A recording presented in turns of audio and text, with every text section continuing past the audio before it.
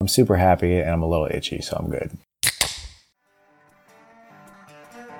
Welcome to Indecorous Podcast. Indecorous means not in good taste. 9/11 was a gender reveal. Indecent. Bunch of lunatics with morbid senses of humor. Immoral. You don't have the money to bulldoze this building? Just draw Muhammad all over the place. Somebody will blow that shit up. Shameless. I let my bush grow because it's kind of one of those locks for love type of situations. Impolite. People always fingering, but I'm like, you know what? My finger's always hard. I don't get whiskey fingers. And beyond the pale. What you wearing down on your toes? I want to, after the top of the year, I think this is a thing we should do on the reg. Welcome our latest Patreon supporter, CJ. CJ supporting us on Patreon now.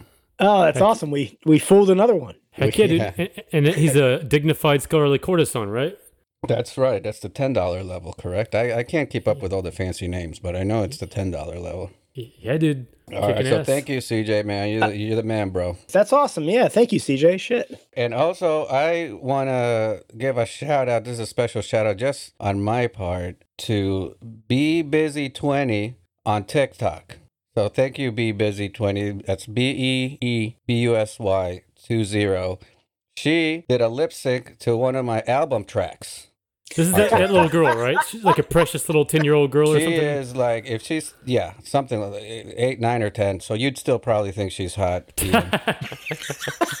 But she did a killer lip sync. So thank you, Be Busy 20. I would follow you on TikTok, but I don't have a TikTok. So if anybody out there does have TikTok, please show Be Busy 20 some love. Do we have a TikTok, Ian? Yes, we do, Carlos, as a matter of fact. That's news. Where can people find us on TikTok? At Indecorous Comedy. Just check out Indecorous Comedy TikTok, and we've got a few videos up. How do you spell Indecorous, Bobby? That's INDECOROUS. INDECOROUS. So if you've ever wanted to see the boys of Indecorous Comedy shake our collective asses to really crappy pop music, this is where we're doing it. Well, I was just thinking that shout out should be pretty comforting for her after the state takes her from her mother for letting her listen to your comedy. But she's gonna rock it though. She's gonna be the next Catch Me Outside. I can tell this girl's going. Is that just based on the homelessness or? Yeah, it's something like that. The other thing I want to update everybody is that we won our first playoff game, guys, on fantasy football. No shit. Okay. Hell yeah. We beat the Pen 15 podcast. We beat them 125-98. You guys get it? Pen 15? Penis. Oh, yeah. Penis. It's hard to picture if you're not looking at it, but it's penis. And so when the headline came out that we won, it said the penis came short. That's delicious. Yeah. Oh, wait. What did you say? I'm sorry. I was too busy spelling boobs on my calculator. Yeah, that's right. Well, so with this victory, we're going to move it on to the semifinals where we will be playing Rushmore Podcast, which we already beat them once, and then we played them again, and they destroyed us. But yeah. I believe in our team. I feel good, guys. I think we're going to make the finals. We're going to make the Super Bowl of Podcast Fantasy Football League. Hope so, man. So before we run out of time here, Carlos, you had a busy week. So do you want to catch the listeners up on the social media shitstorm with you and Kevin without the E, or is that what he called himself? Kevin without Kayvon. He's the most honest and famous half Persian comedian, or Perusian, as you like to say, Ian. So to catch everyone up, Carlos made a gentleman's bet with this Kayvon fella, $100 based on the outcome of the election, and this guy welched in the most pussy fashion possible, and then got backed into a corner, and then you can catch everyone up. We have talked about this a little bit on the podcast already, and I haven't mentioned this. I did make 2 bets with non-Trumpers. They weren't Trump supporters. They just were kind of pessimistic, and which a lot of people. Tom Simmons actually was one of them. That was like, he's gonna win. He's gonna, they were being over pessimistic. Right. So I made 2 bets with 2 non-Trumpers. They paid immediately. Like I posted it on my Facebook. One was a Raj, a comic. I was like, hey dude, looks like they called it. Boom, within 5 minutes, he had already Venmo'd me the $100. And then the other one gave it to me cash. Meanwhile, the Trumpers that I bet, Kayvon, and then this other loser from Maine, that they're like, oh, there's a lot of litigation, and you got to wait for the blah, blah, blah, blah, blah. So I'm like, of course. But what really propelled it again this week is that, well, it started with the Doug Stanhope death pool tech guy. He posted a thing where he was like, hey, pay Carlos. You know, like a bunch of people have hit him up about paying me. So they've hit him up about paying me, and he blocked them, which is what he does. Just about every single person that has hit him up about paying me, he just blocks. Yeah. That's his move. And so the guy from Deathpool suggested, like, hey, how about let's just make this a thing. Do hashtag pay Carlos and see if we can all get blocked by this Kayvon guy. And dude, I saw this was actually trending on Twitter. If you did hashtag and the word pay, hashtag pay Carlos would show up as like the 5th result on Twitter for like a day. Yeah, a buddy of mine showed me that. Yeah, he was like, look, if you type pay Carlos is like the number 3 or something like that. But Yeah, that wasn't even what propelled it though. I mean, when I saw them doing that, I was like, okay, that sounds like a great idea to me. And so that's when I put it out there. If we can shame this guy into paying me the $100, I will split the $100 between 2 of the people that got blocked by him. So basically $50 each. Send me a screen cap of you getting blocked by Kayvon. And if he ever pays $100, I'll do a random draw and I'll pay each one $50. And then you welch on that. And then, yeah, that's when I disappear and nobody ever hears from me again. And we'll My pick it work up. here is done. Because I don't really care about the money as much. It was because I never expected these Trumpers to pay to begin with. I was just basically trying to prove a point that they're fucking welshing pieces of shit. Right. But if we could get this guy to pay, then all right, we'll do too. And through that, somehow, Stanhope got word of it, I guess, because then he posted on his own, good afternoon at Kayvon Comedy. You failed to pay a $100 wager with Carlos Valencia on the election, and your account has been turned over to us for collection. Perhaps this was merely an oversight on your part, but this needs to be remedied ASAP. When can we expect payment? So once he posted that goes to however 500,000 Twitter followers, and they started hitting up Kayvon. So that's when it really fucking ramped up because now he was getting fucking messages left and right. So that's probably right when hashtag pay Carlos started really trending on Twitter. Exactly. So that's when it really started picking up. And you know, I've never had anything to hide from this. So when he posted, I'm like, yeah, fuck it, let's do this shit. And I retweeted again. My thing is like, yeah, okay, and I'll put it out there for the podcast listeners. If you hit up Kayvon at Kayvon Comedy on Twitter or basically on any social media he's on, and send me a screen cap of him blocking you or just you sending the message. If he ever pays the $100, I will split the 100 between 2 people that hit him up for it. Because it was never about the money. It's been a lot more fun that he didn't even pay the money. Because if he had just paid like immediately, that would have been fucking zero fun. I'd be like, oh, fuck, I just got proven wrong. Apparently some of these Trumpers do have fucking honor. But no, of course he doesn't. And he's still, again, since he's getting hit left and right from people, he's still trying to pull the whole thing like, oh, I gave Carlos a marketing class. He owes me $400. That was the most ridiculous shit. Like, I mean, at no point was there any, because I saw all of that exchange, and it's like at no point did you agree, did you enter into some sort of like oral contract or anything? Yeah, never. You know? And then he keeps saying like, oh, Carlos asked me over an hour of questions, which I asked him no questions. Yeah.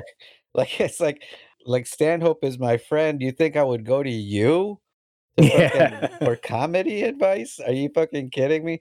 But this is it's kind of, I mean, he really is one of the saddest people I've ever met. And I don't mean that just because he owes me money, but he really is. Because every time I've noticed this, just about every time anybody's hit him up about paying me, he's like, before Carlos sent you, did he tell you about blah, blah, blah? And it's always Carlos sent you, where I haven't sent anybody. Yeah.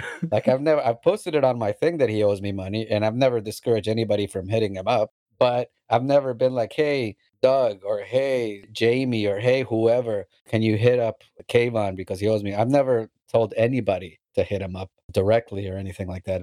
Doug found out about it tangentially, I'm assuming because of the Death Pool thing. But I never hit him up. I was never like, hey, Doug, can you hit this guy up?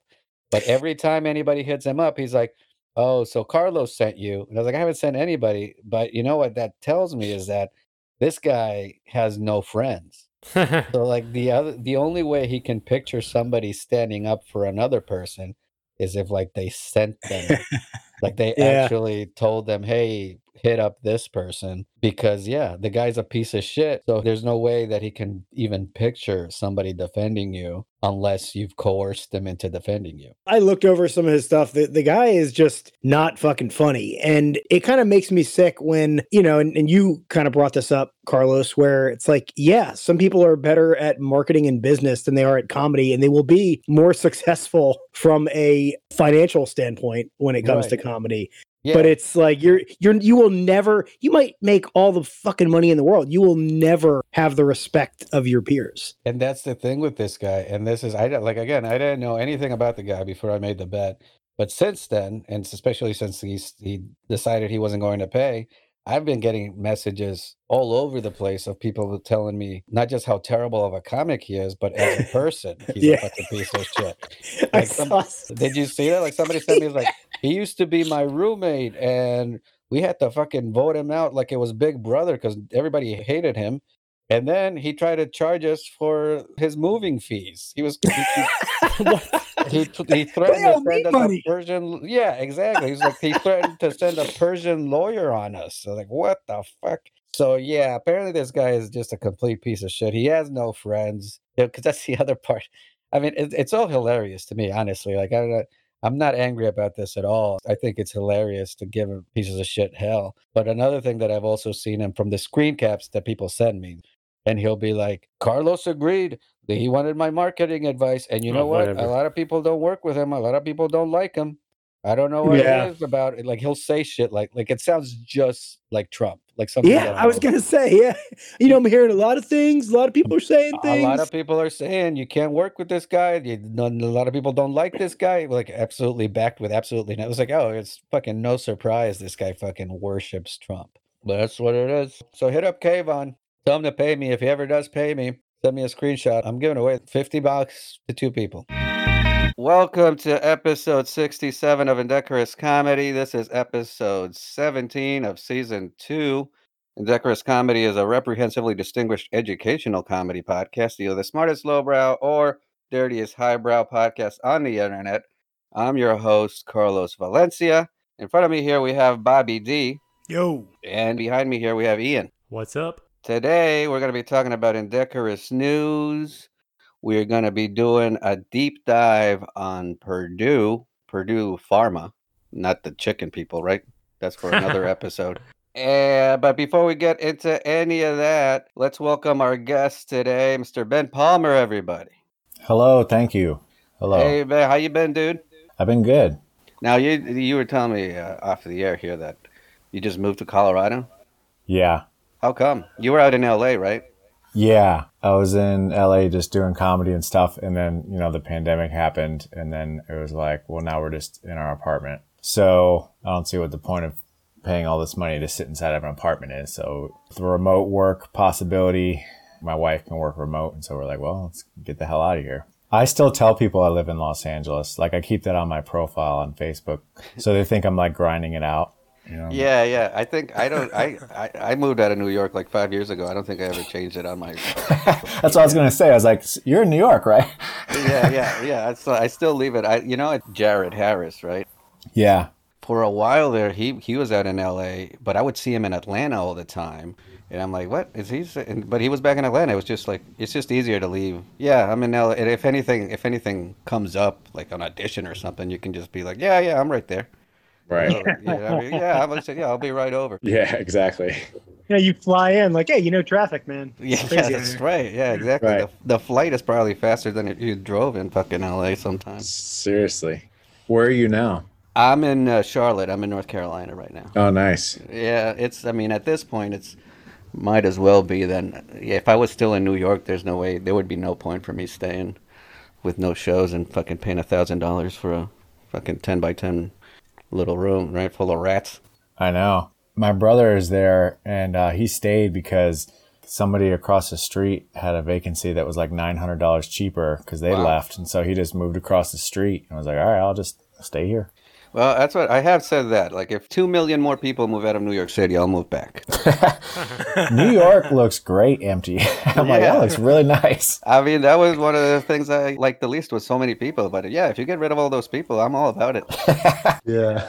We like to open the show with questions sent from our millions of listeners around the world. We accept all questions sent to us, but we rarely answer any of them. This first question, this comes from Megan.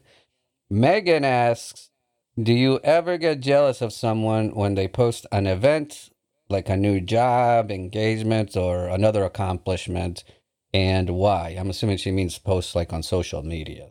I get jealous of people's sandwiches.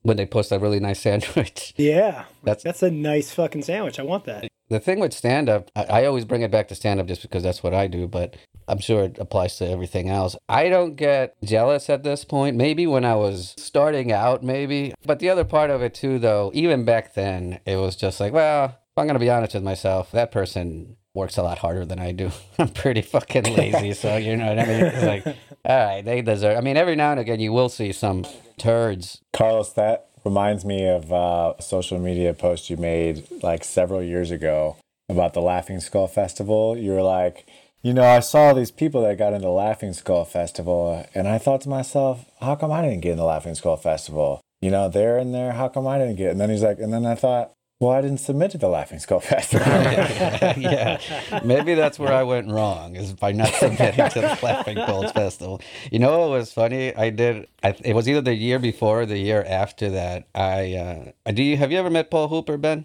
No, I've never met him personally. He no. was my roommate when we lived in New York City, and we both applied to the Laughing Skull Fest on the same year. And on the day that they were supposed to announce who got in and all that, I created a fake Gmail account that was like Laughing Skull 2014 or some shit like that. And so I sent him an email saying he'd been rejected, but like really mean, like thank you for showing us what we really do not want to have on this festival, sort of. You fucking hack. Yeah, it was like, you are everything we do not want to showcase on this. And he read it, and because I was there I was just when we were in New York. I remember this exactly because we were leaving the knitting factory on a Sunday night, and he was like, "What the?" He was like, "Did you get an email from the Laughing?" And I was like, "Yeah, man, I got in. It was great." And he was like, "Well, I got this thing." And he was so fucking like, he was all weirded out about it. Noah Garden Shorts, I think, was with us too. He was like, "That doesn't sound like Marshall or anything." But anyway, I had fun with that. But yeah, going back to the question is like, yeah, I guess part of you is gonna be like, man, I wish I could have the success that somebody else has had. But you also, I mean, if you're gonna be honest with yourself, at least I am. It's not like I've busted my ass like a lot of these other people have. Yeah, and you can always make your own sandwich too, you know. Yeah, right. Yeah. You know, and I'm not gonna lie, when you always see somebody that's like posting this perfect life of theirs, you know, and like always using the word like soulmate, and they're posting pictures of them and their significant other in some tropical location, you have to feel just like a little satisfied when you read about their murder suicide in the paper, you know. That's funny, dude. That's the one thing I won't do though. Like if somebody posts that they're getting married, I won't post congratulations, but I will once they get divorced. Like that. That's Well, same condolences. Yeah. I will congratulate them when they get. The rule should be you have to use the exact same picture for both announcements. yeah, exactly. I've seen so many. Like I even think I've done jokes on my stand-up about how fucking, like, you ever see somebody post on Facebook that they're getting engaged and you gotta hold yourself back from typing LOL. Right. It's like it's their third engagement in 2 years. Tag their last significant other and be like, hey, did you see this? Yeah, right. What happened there? Yeah, it's like, you called this person your soulmate 3 weeks ago. Yeah. How about you, Ian? You get jealous or anything? Yeah, anytime I see someone share death in the family, I do get jealous. and here's why. So I have a family death pool. My great uncle is the heir to the Raymond James fortune, and he's also very religious, and he's probably going to donate like all of it to religious shit. But there is a small chance in hell I could win the death pool. If he dies first, you know, my aunt, she has no kids. Her only living relatives are my mother and one other brother. So if, you know, the uncle dies first, she inherits all the money, then she wills some of it to my mother, dies second, and then my mother lives long enough and outlives everyone, then boom, jackpot. So I'm always pulling for death pools to happen in the right order, but fingers crossed, we'll see. I'm just picturing a recording of this podcast getting pulled up in court when he gets murdered. He gets murdered. Yeah, you have this a little bit too planned out.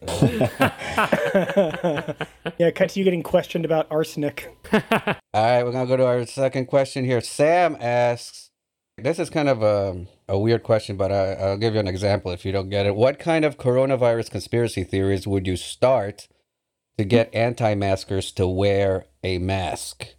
And the example that this person gave me was somebody talking about being in a cab with a cab driver that didn't wear a mask, and they were wearing a mask, like the person was wearing a mask, and they were like, the cab driver was mad. He was like, man, no, I just wear this mask because, you know, it's a big brother. There's surveillance everywhere. You know, I don't want them to recognize me, sort of thing. But can you think of any other way to convince an anti-masker to wear a mask? Yeah, dude, I saw a meme about this. The meme said something to the effect of, instead of trying to convince conservatives or anti-maskers that wearing a mask will help because it'll help you care for other people, convince them that wearing a mask will hurt immigrants, and then everyone will do it.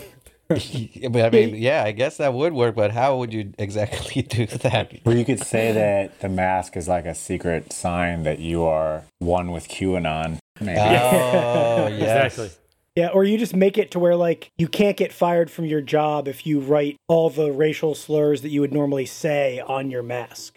Have them visible on your mask. That's the way that you would get around it. You're allowed to express your hate without fear of losing your job, but only through your mask.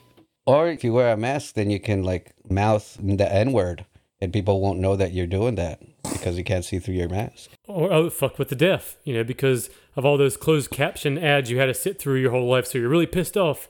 So fuck with the deaf people. Yeah, I got a chip on my shoulder because of the deaf. Yeah, this might be just an anger issue you have, Ian. I have not seen a lot of people get pissed off at closed captioning.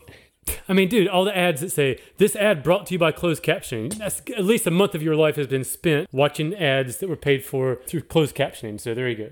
Yeah, I get angry every time I'm walking down a ramp instead of going down steps. Yeah. Thanks a lot, cripples, making my life easier and shit. This last question, Joel asks, has dating a person of a different race or cultural background and then having a bad experience or breakup caused you to wonder if you carry any subconscious bias? Have you guys dated anybody of a different race? Yes. It's a very deep question. Sounds like it's perhaps an experience that they might be going through themselves. Yeah, I think that's definitely how it sounds. Somebody's got a bit about that. Is it Chad Daniels that, like, his wife was Puerto Rican or something? I don't know. What does he say? You know, I don't want to, like, butcher the bit, but it was kind of like that, where you kind of harbor this resentment towards that race because of that person that cheated on you or whatever the fuck. I don't know if I've had this, like, as a personal experience, but in a relationship, but I've said this before on the podcast, where I can understand, I guess, somebody being racist or biased if they've had a bad experience with somebody from a different ethnicity or race. I mean, it's still stupid to judge everybody from that race because of one interaction, but at least it makes a little more sense than people that are just like, the blacks, they're terrible. You never met a black person in your life, you fucking racist piece of shit. Yeah, maybe if, like, you were a little kid and your mom or dad married somebody from that ethnicity and they used to beat you every day, then I could kind of see it. But yeah, I guess so. Yeah, it's still that person. It's that jerk. It's like, these fucking Ukrainians. Here's the thing: it's like I'm Hispanic, but I've actually have not dated a whole lot of Hispanic. Well, you dated a Hispanic woman, right, Bobby? Yes. How did that turn out? Puerto Rican. How did that turn out? How did that work out for you? Not with her anymore, are you? Dated. Hence the ED at the end. Yeah, exactly. Yeah, very past tense. Yeah. Yeah. No, there were no videos of her holding a butcher knife at any point. I guess I can see that happening. I mean, you know, people are gonna extrapolate shit. It's like everything, dude. Like people talk about, like, I'll never buy Nissan because they suck. It's like, no, the one you bought sucked. But Right. there's like, oh, they all suck. No, to an extent, that is one of my pet peeves when people just take their own personal experience and then just generalize it into like, okay, this is what everybody believes. So, Yeah. Yeah. Yep. I mean, there are still old people that aren't going to buy. Yeah, they're not going to buy Japanese cars or anything else. And rightly so. Have you heard of a little thing called Pearl Harbor, Bobby? All right, guys, we're going to move on to our next segment, Indecorous News. This is the segment where we highlight the most important news happening across the United States and all over the world. After you listen to this segment, you will never have to listen to another newscast ever again in your entire life. Ian, you can do this first story. You can start us out. All right. The headline for this first story is Former Doctor Sentenced to Prison for Reusing Rectal Devices and Healthcare Fraud. Former doctor from Kalamazoo, Missouri was sentenced Michigan, to... man. Michigan. Come on, Ian. We've been through this before. Yeah, the MI is always there to trip me up. All right. Former doctor from Kalamazoo, Michigan, was sentenced to prison last week for reusing single-use rectal devices on multiple patients and committing healthcare fraud. Dr. Roger Byer was sentenced to serve 4 years, 9 months in prison, followed by 3 years of supervised release. He was ordered to pay $883,000 in restitution.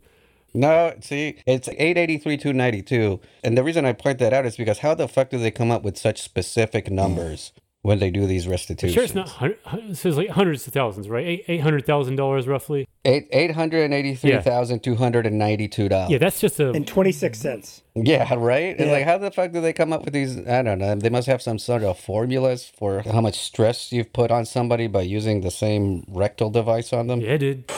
I'd be part of that study. That sounds fun. Like, What's a worse crime against humanity, reusing rectal catheters or healthcare fraud? yeah, right? The thing is, well, actually, go ahead. You can read the next one, Ian. So Bear agreed to plead guilty to conspiracy to committing healthcare fraud and directing his staff to reuse single-use anorectal mammary catheters on multiple patients as part of an initial diagnostic study with patients with potential fecal incontinence. What's funny is that the way you said it almost sounded like anorectal mammary catheters, Yeah. which would be I heard the, anorectical. yeah, anorectical mammary. Like that would be the worst, right? Mammary, anorectal. The combination of all these words disgusts me, is what I'm trying to say. Tits and ass. Yeah, exactly. This is the new terminology for tits, and I like to hear this in a rap song at some point.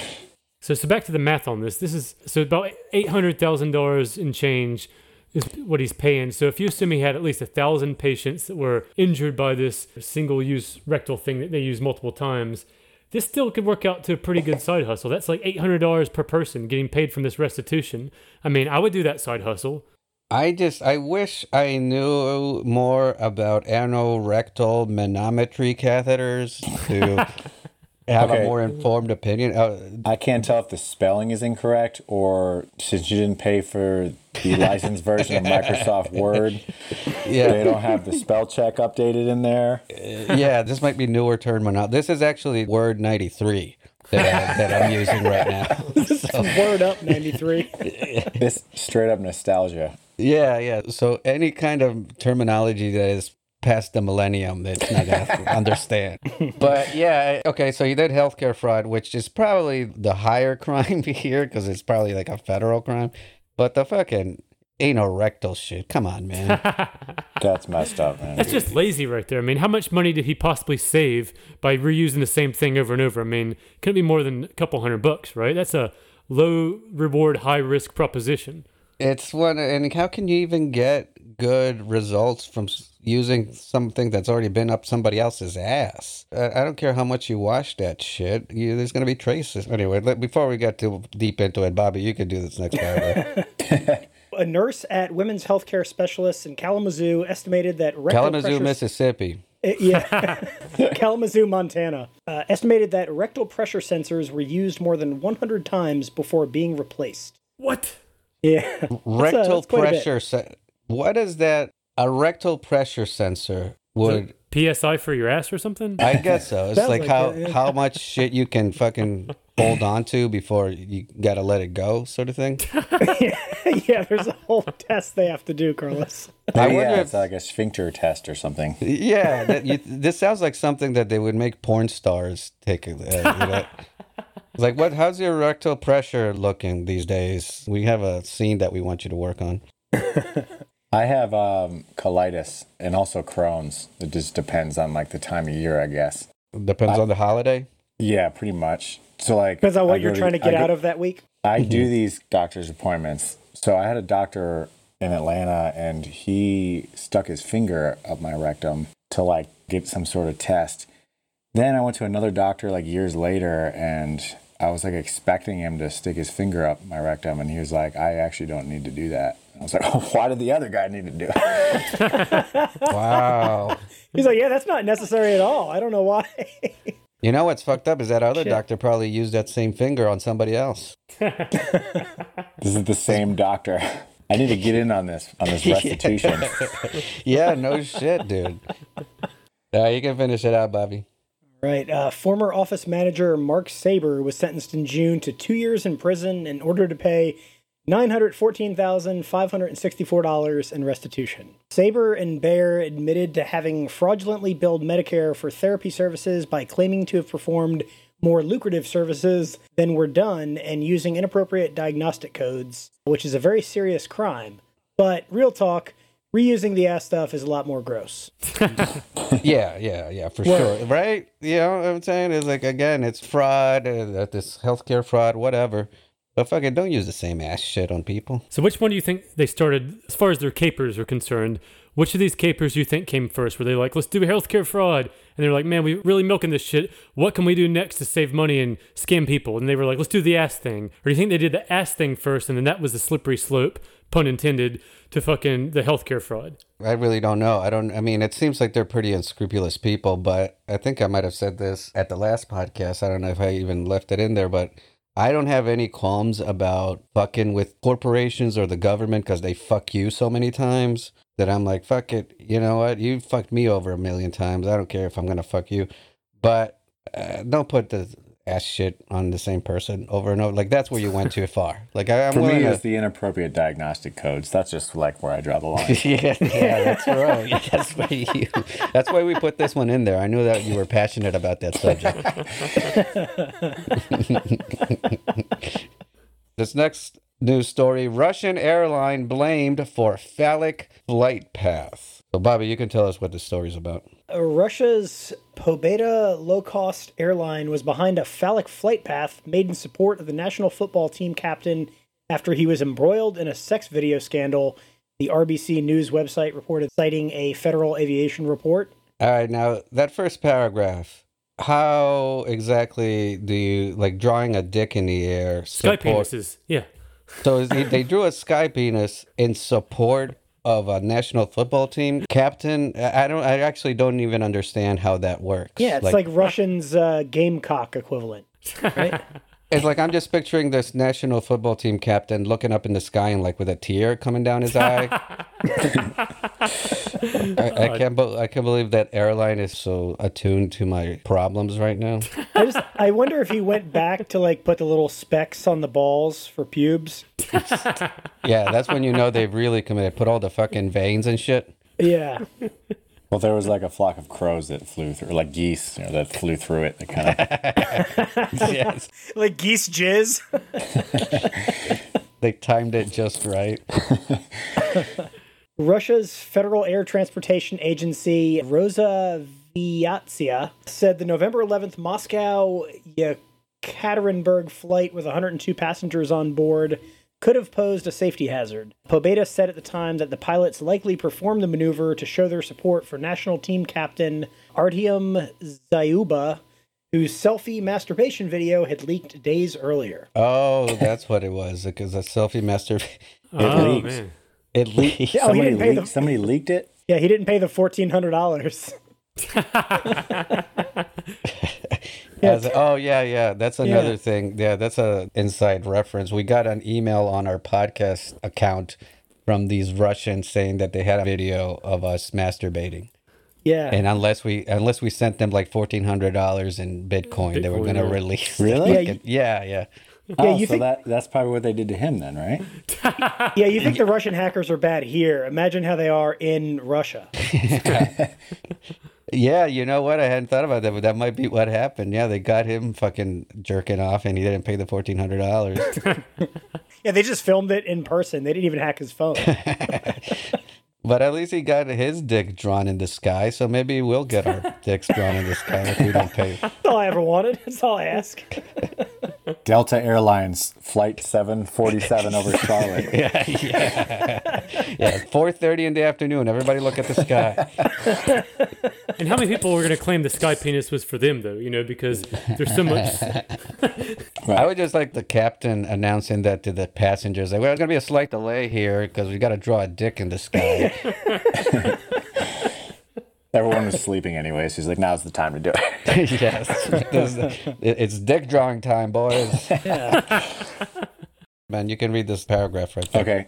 Rosaviatsia Commission blamed Pobeta's management for the incident, saying the penis-shaped flight path violated safety rules, according to RBC. Pobeda is a subsidiary of Russia's flagship carrier, Aeroflot. I imagine it violated safety rules just because they went off path, but I'd like to think that like they have that specifically in the books. It's like, do not draw a dick. That specifically is very, because you got to do 2 circles, and that's too much for the wings to fucking whatever. The turbines cannot. Any other, you can draw tits, just don't draw a fucking dick with balls. So here's a sort of deep question for you guys. Let's say you're a passenger on that plane. You don't have any connecting flight to catch.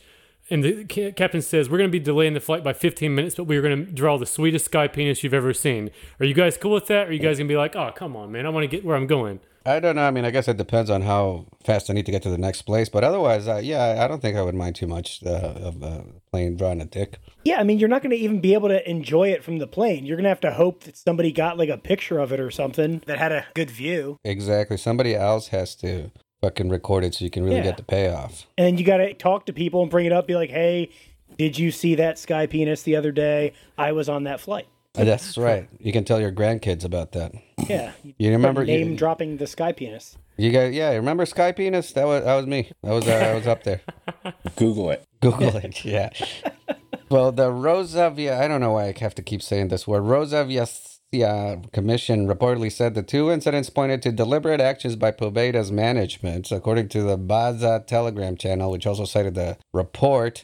November 10 transcripts allegedly showed pilots thanking flight control for blocking the phallic-shaped pattern they had sought to perform, quote, against their will. Oh, so they're saying, like, the pilots are saying, like, we didn't want to do this, but management told us we had to draw a dick? Wow, okay. I actually kind of have more respect for that. There's like, it's the guys on top that are fucking like, nah, we got to draw a dick for the captain, bro, of the football team. And, you know, and if you're forced to do it, then you could go in there. That's your opportunity to draw an egg-shaped, like, Jeffrey Epstein dick. Oh, that's spite. right. Out of spite, I forget. I forget that he had an egg-shaped penis. Oh. Bobby always brings this up. That every podcast, I try to find my opportunity, and I figured, you know, sky dicks, why not?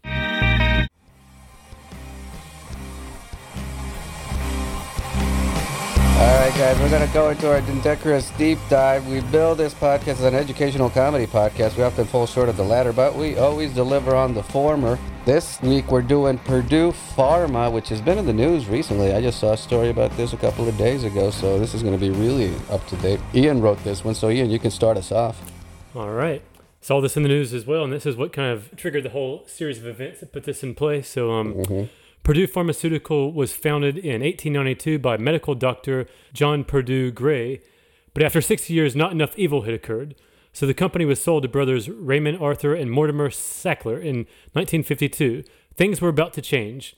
As a high school student, Mortimer Sackler made a lot of money selling cigarette ads in his school newspaper to tobacco companies.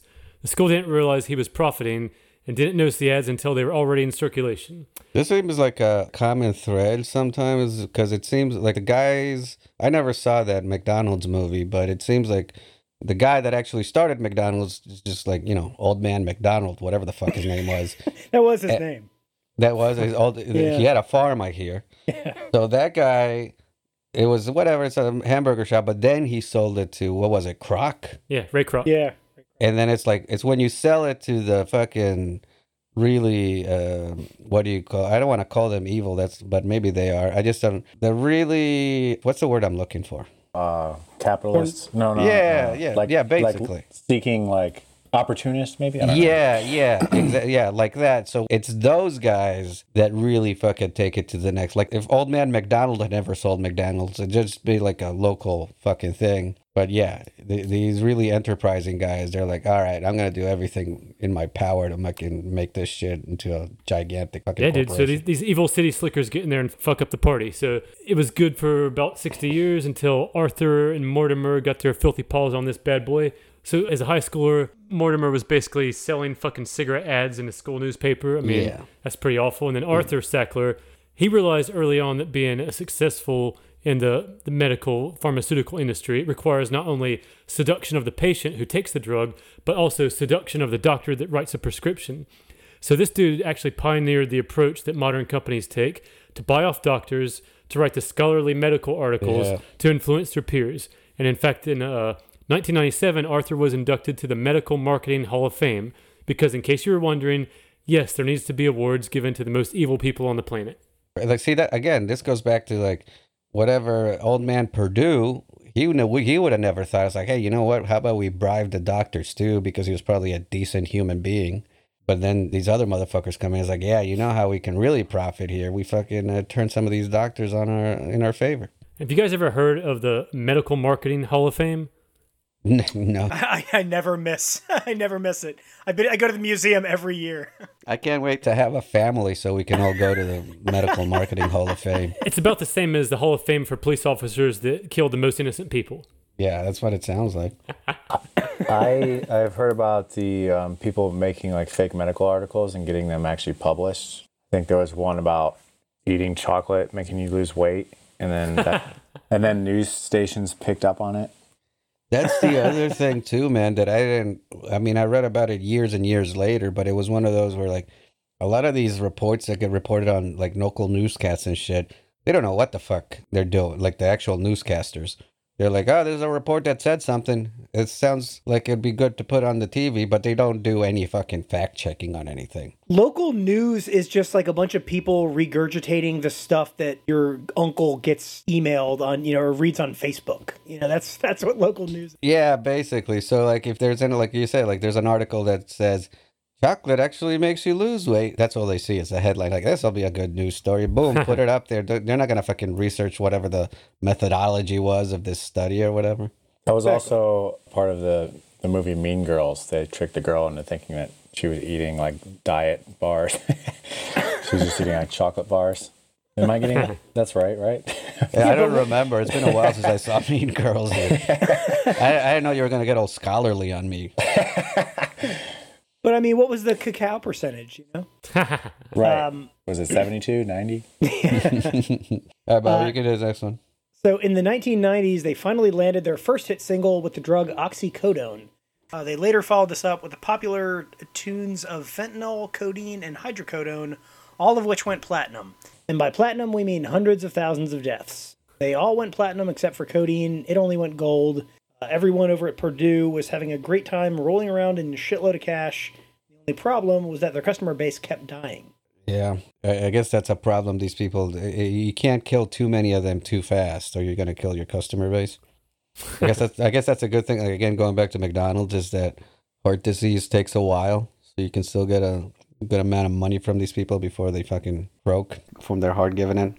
Oh yeah, sell lots of fries and milkshakes. Well, the same with cigarettes. We've done cigarettes in the last couple of weeks, the tobacco industry, and I think that's part of the reason that they've been able to get away with it is because nobody really ODs on cigarettes. It just slowly kills you. If it was heroin where you just injected, oh my God, he took 3 cigarettes and passed away, then people might actually pay more attention. But because it slowly kills you, then they can get away with that shit.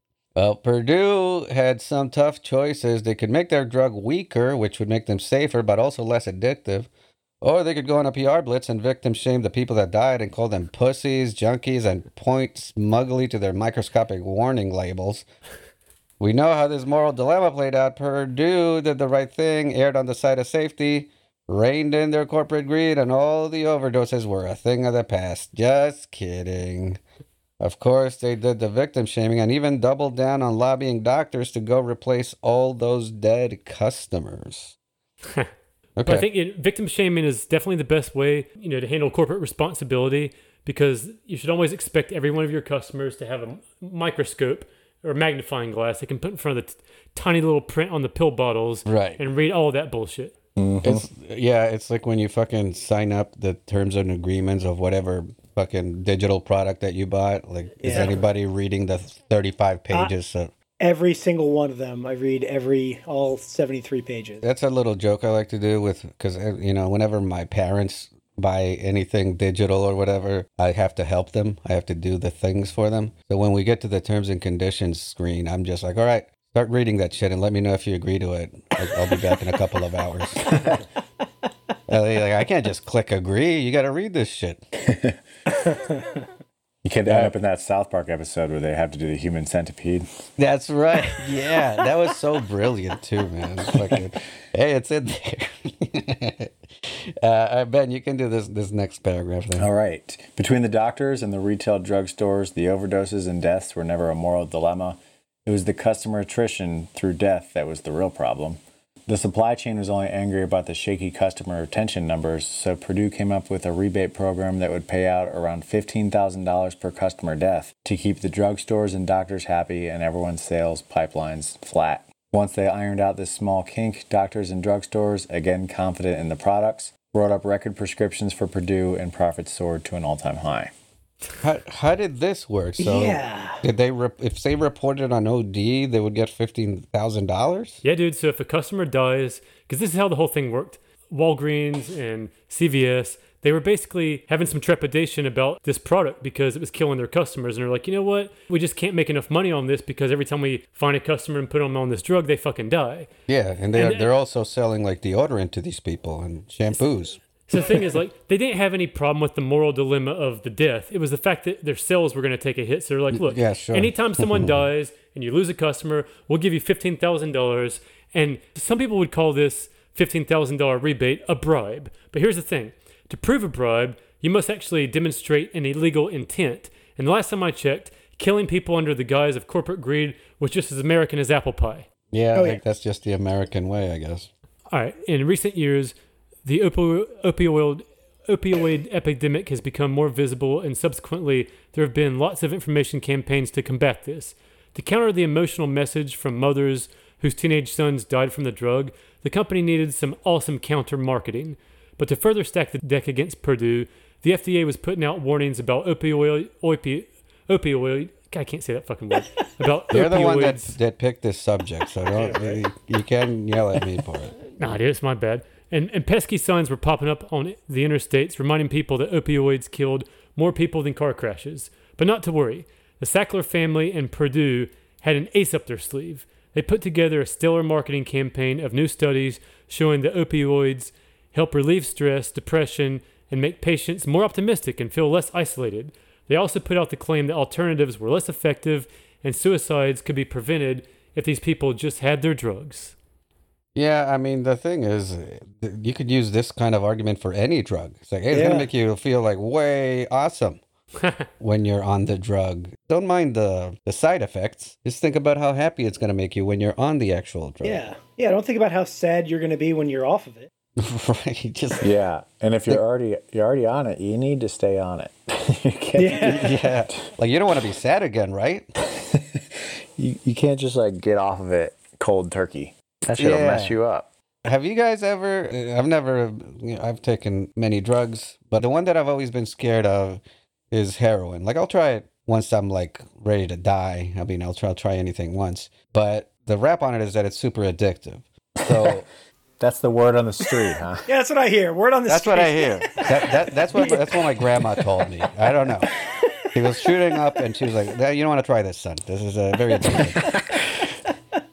But are these drugs the same? Like, I know they're all like opioids and shit, but are I've they done just as Oxycontin, and I've done the codeine syrup. They all are fantastic. yeah? You got 5 Reading stars. endorsement. Yeah, Purdue's doing a hell of a job. They are great. As a matter of fact, the syrup I used to have a great time on the syrup. With that being said, they are terrible for your body and your heart. And How does it? Because I am genuinely curious. Like, how does it make you feel when you take these shits? happy. just like happy, like straight up. Yeah, pretty much. Not a just problem in the happy. world. Now, there's one little side effect I used to get with the syrup is I would get like itchy. But it was like, well, I'm super happy and I'm a little itchy, so I'm good. So the super happy like overcame the itchy.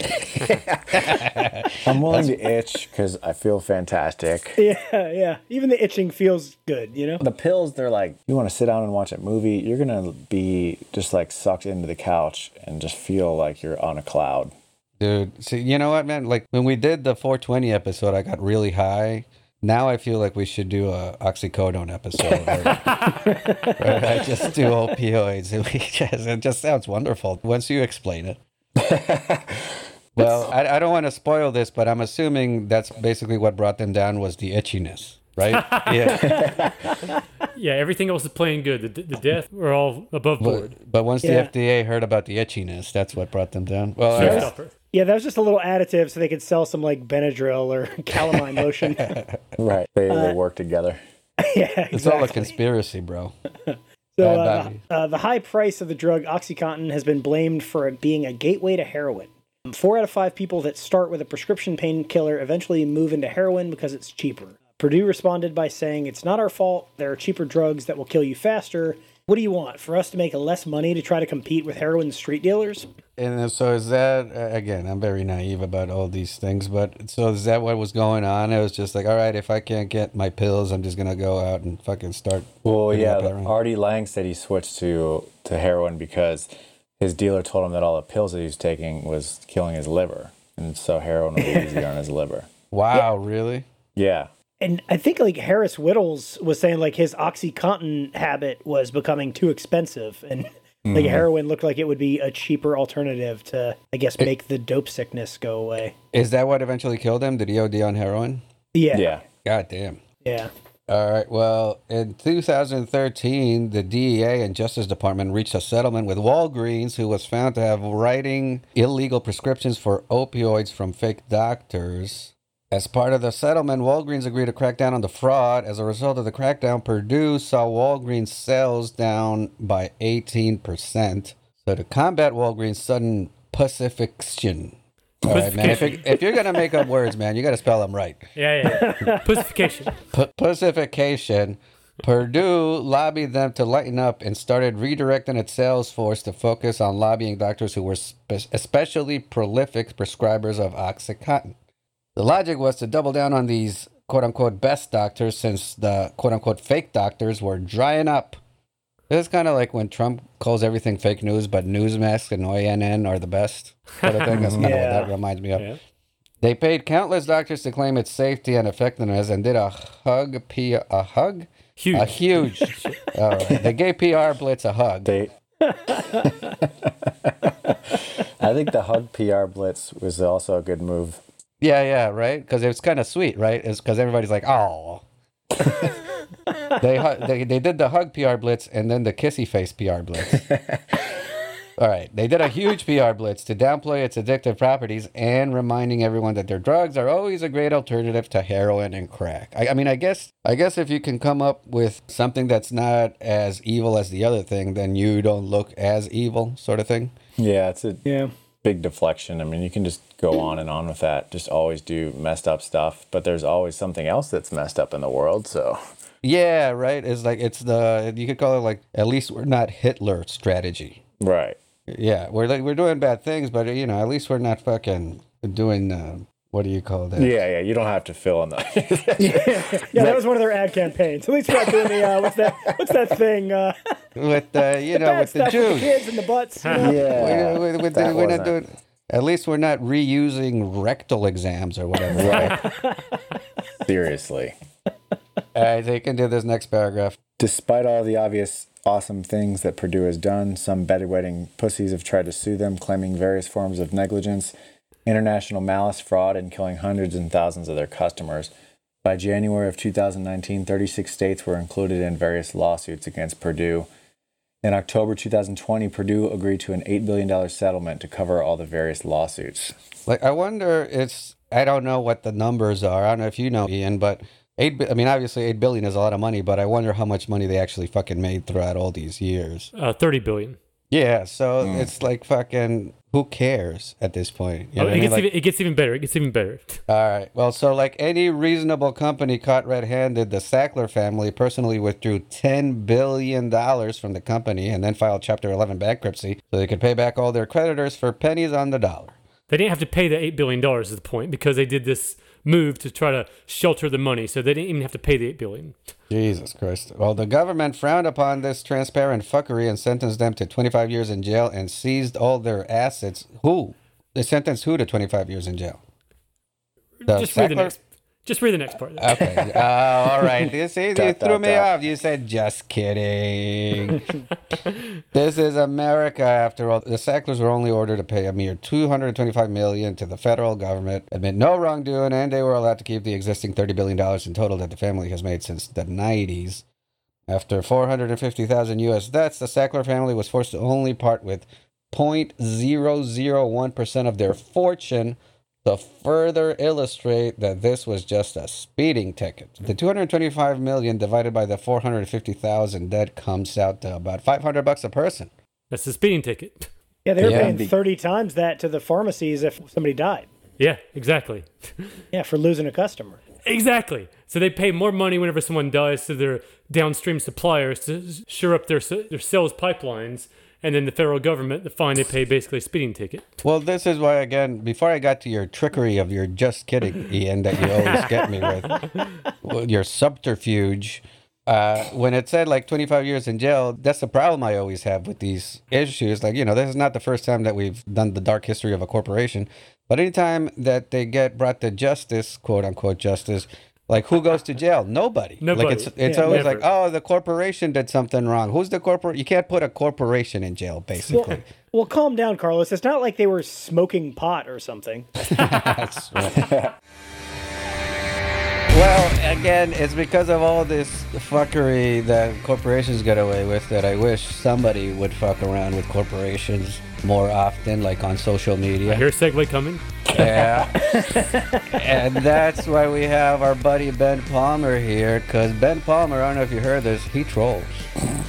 Ben, how long have you been doing the trolls now, man? Because I remember when you started doing that shit when we were living in Atlanta, and that's been at least 5 years, right? Yeah, I think it's been like 7 years now, I think. So, I mean, I try to explain it to people. I just think it's hilarious. But how do you explain what you do? I have a hard time explaining it too. I just pretend to be stuff like corporations. And on Facebook, people take their little complaints to the corporations on like their public page. And so then I pretend to be the corporation and I respond to them. And then they think they're talking to the corporation, but they're talking to me. And you do it perfect because you match the logo of whatever corporation that the profile picture, right? Yeah. Yeah. And the name. So it looks, unless, it's one of those things where unless you're looking for the blue check mark verified, you look exactly like the corporation. Yeah. Yeah. And that's what they think too. And people who actually like see my content, I'll see comments and people being like, man, Walmart really got them. Like, oh man, Hulu, I am subscribing to Hulu for this one. I hadn't even thought about that. But yeah, there's got to be some cool people out there. They're like, oh, fuck yeah, Hulu told that motherfucker. Surprising. Hulu? It's like a disturbing amount of people that I've seen that think it really is the company. They're like, I just love it when corporations clap back. And I'm like, oh, come on. Yeah. If only they were that cool, man. They're like, man, did Hulu just use the N-word on Twitter? That's crazy. Well, no, it's Hulu telling someone off who used the N-word on Twitter. Do you remember what was the first one that you did, or like Uber was the very first one.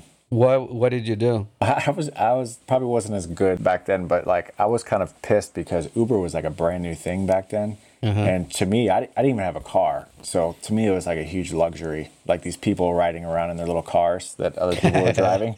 Yeah. So I was just messing with them.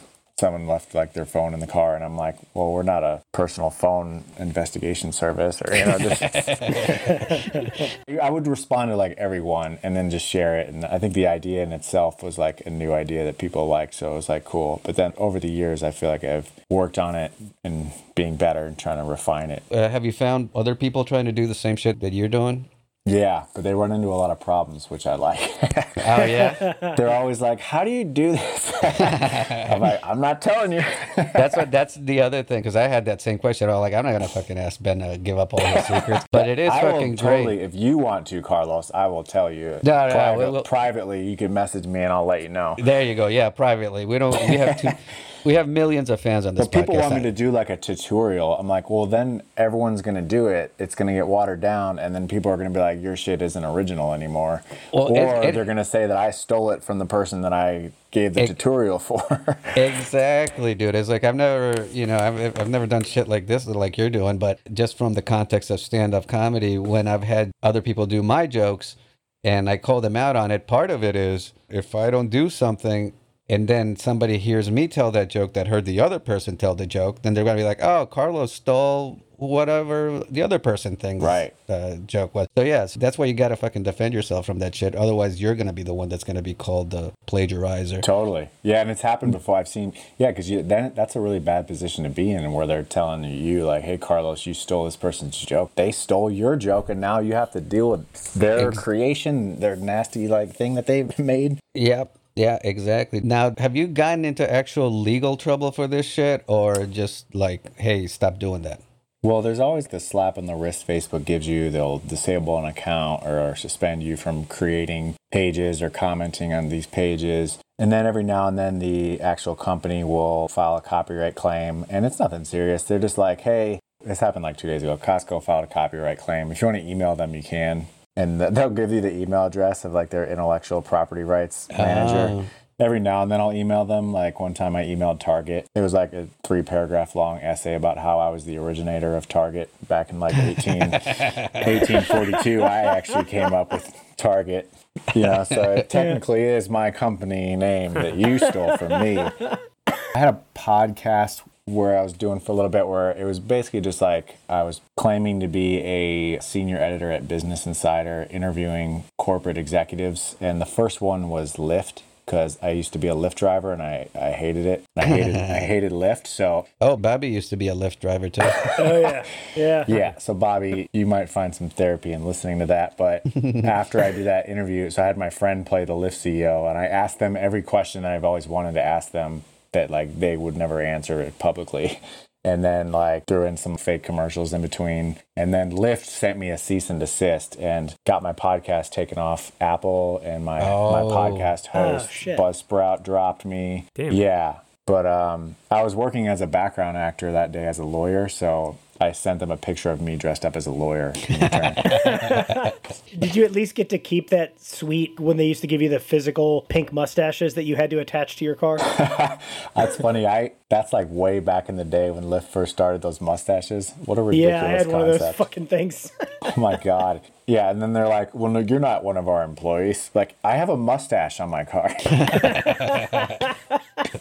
That's all the credentials you need to get anywhere in the company. It's like, dude, I am promoting your company, and you're not going to give me some freaking health insurance? I got this mustache. How am I going to... This mustache is going to give me a disease. I'm going to need some health insurance. Yeah, no shit.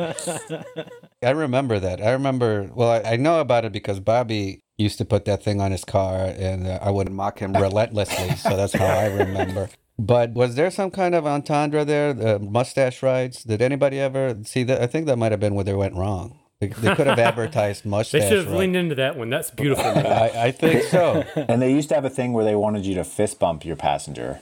Remember that? Really? Bobby? Yeah, they'd be like, just give him a fist bump.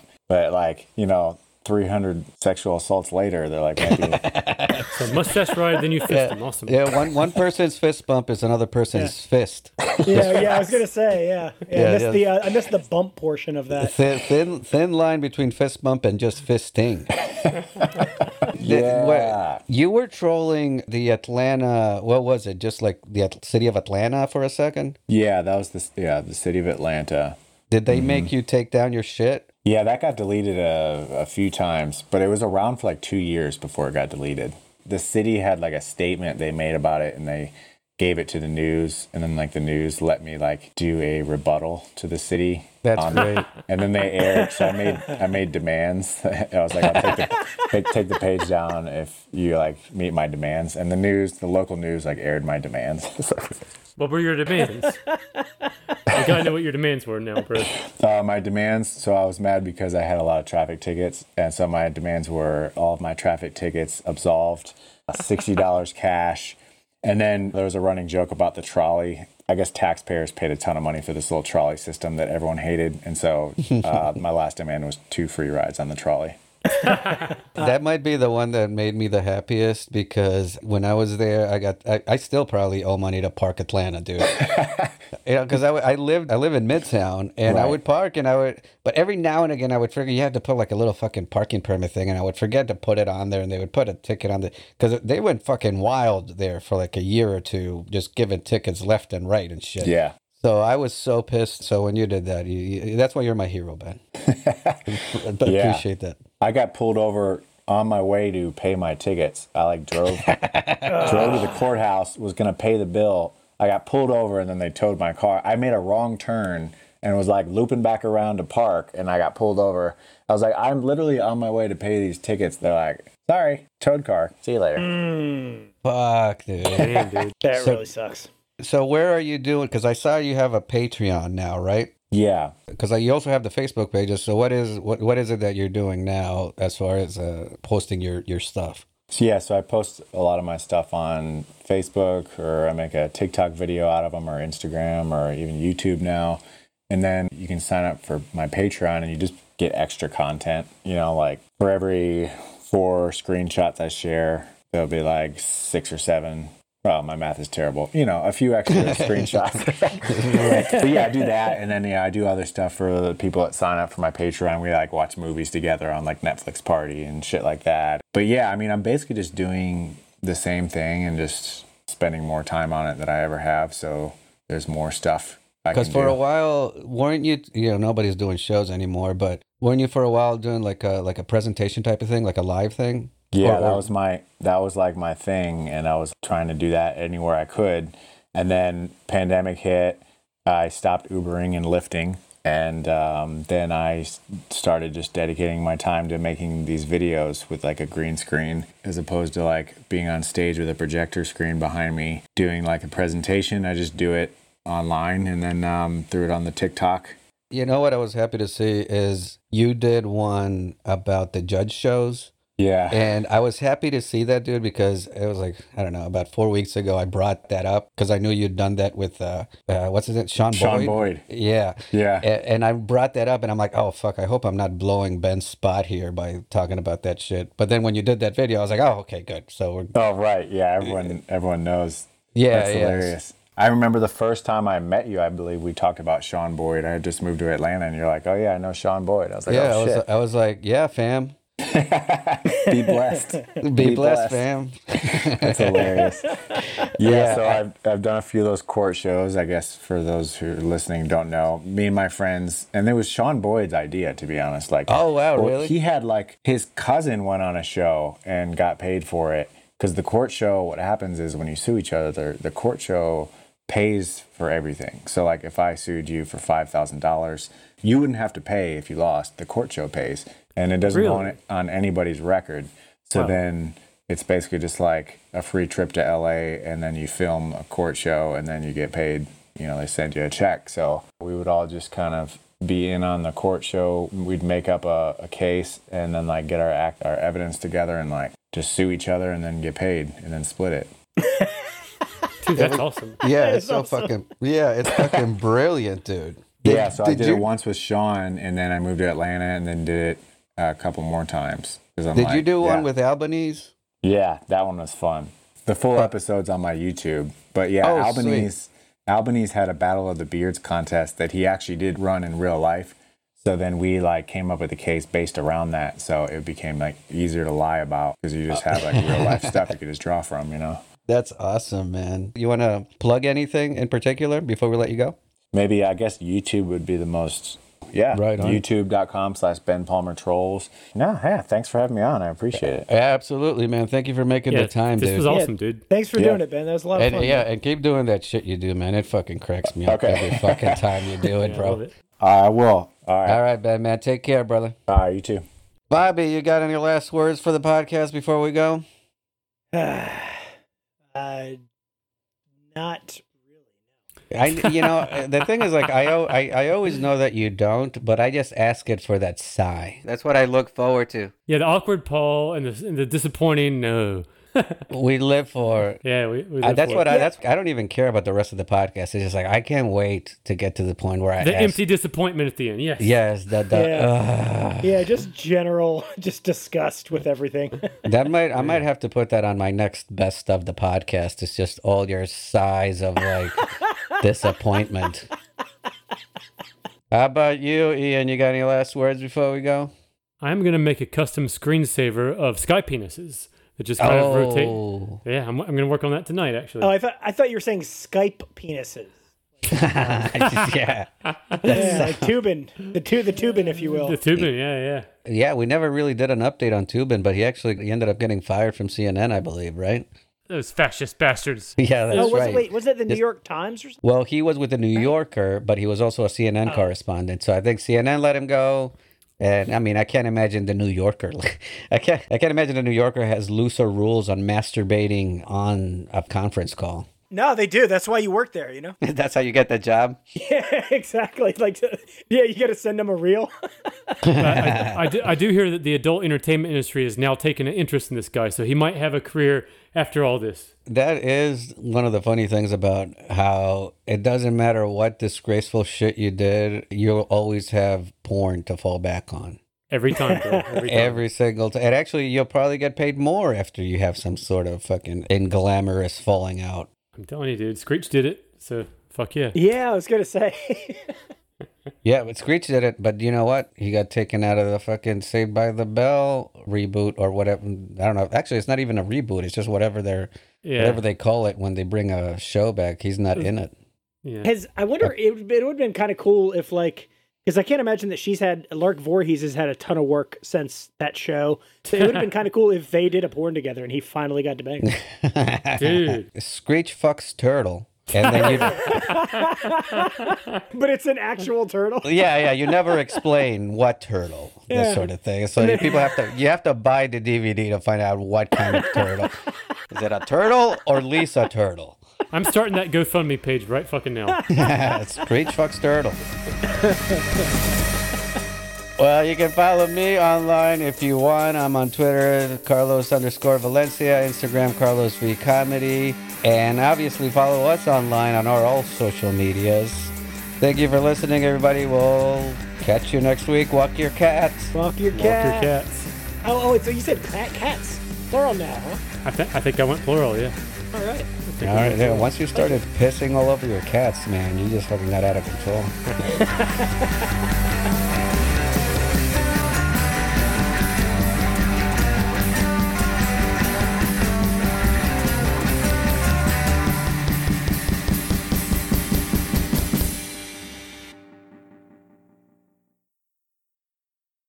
Let's do the ass thing.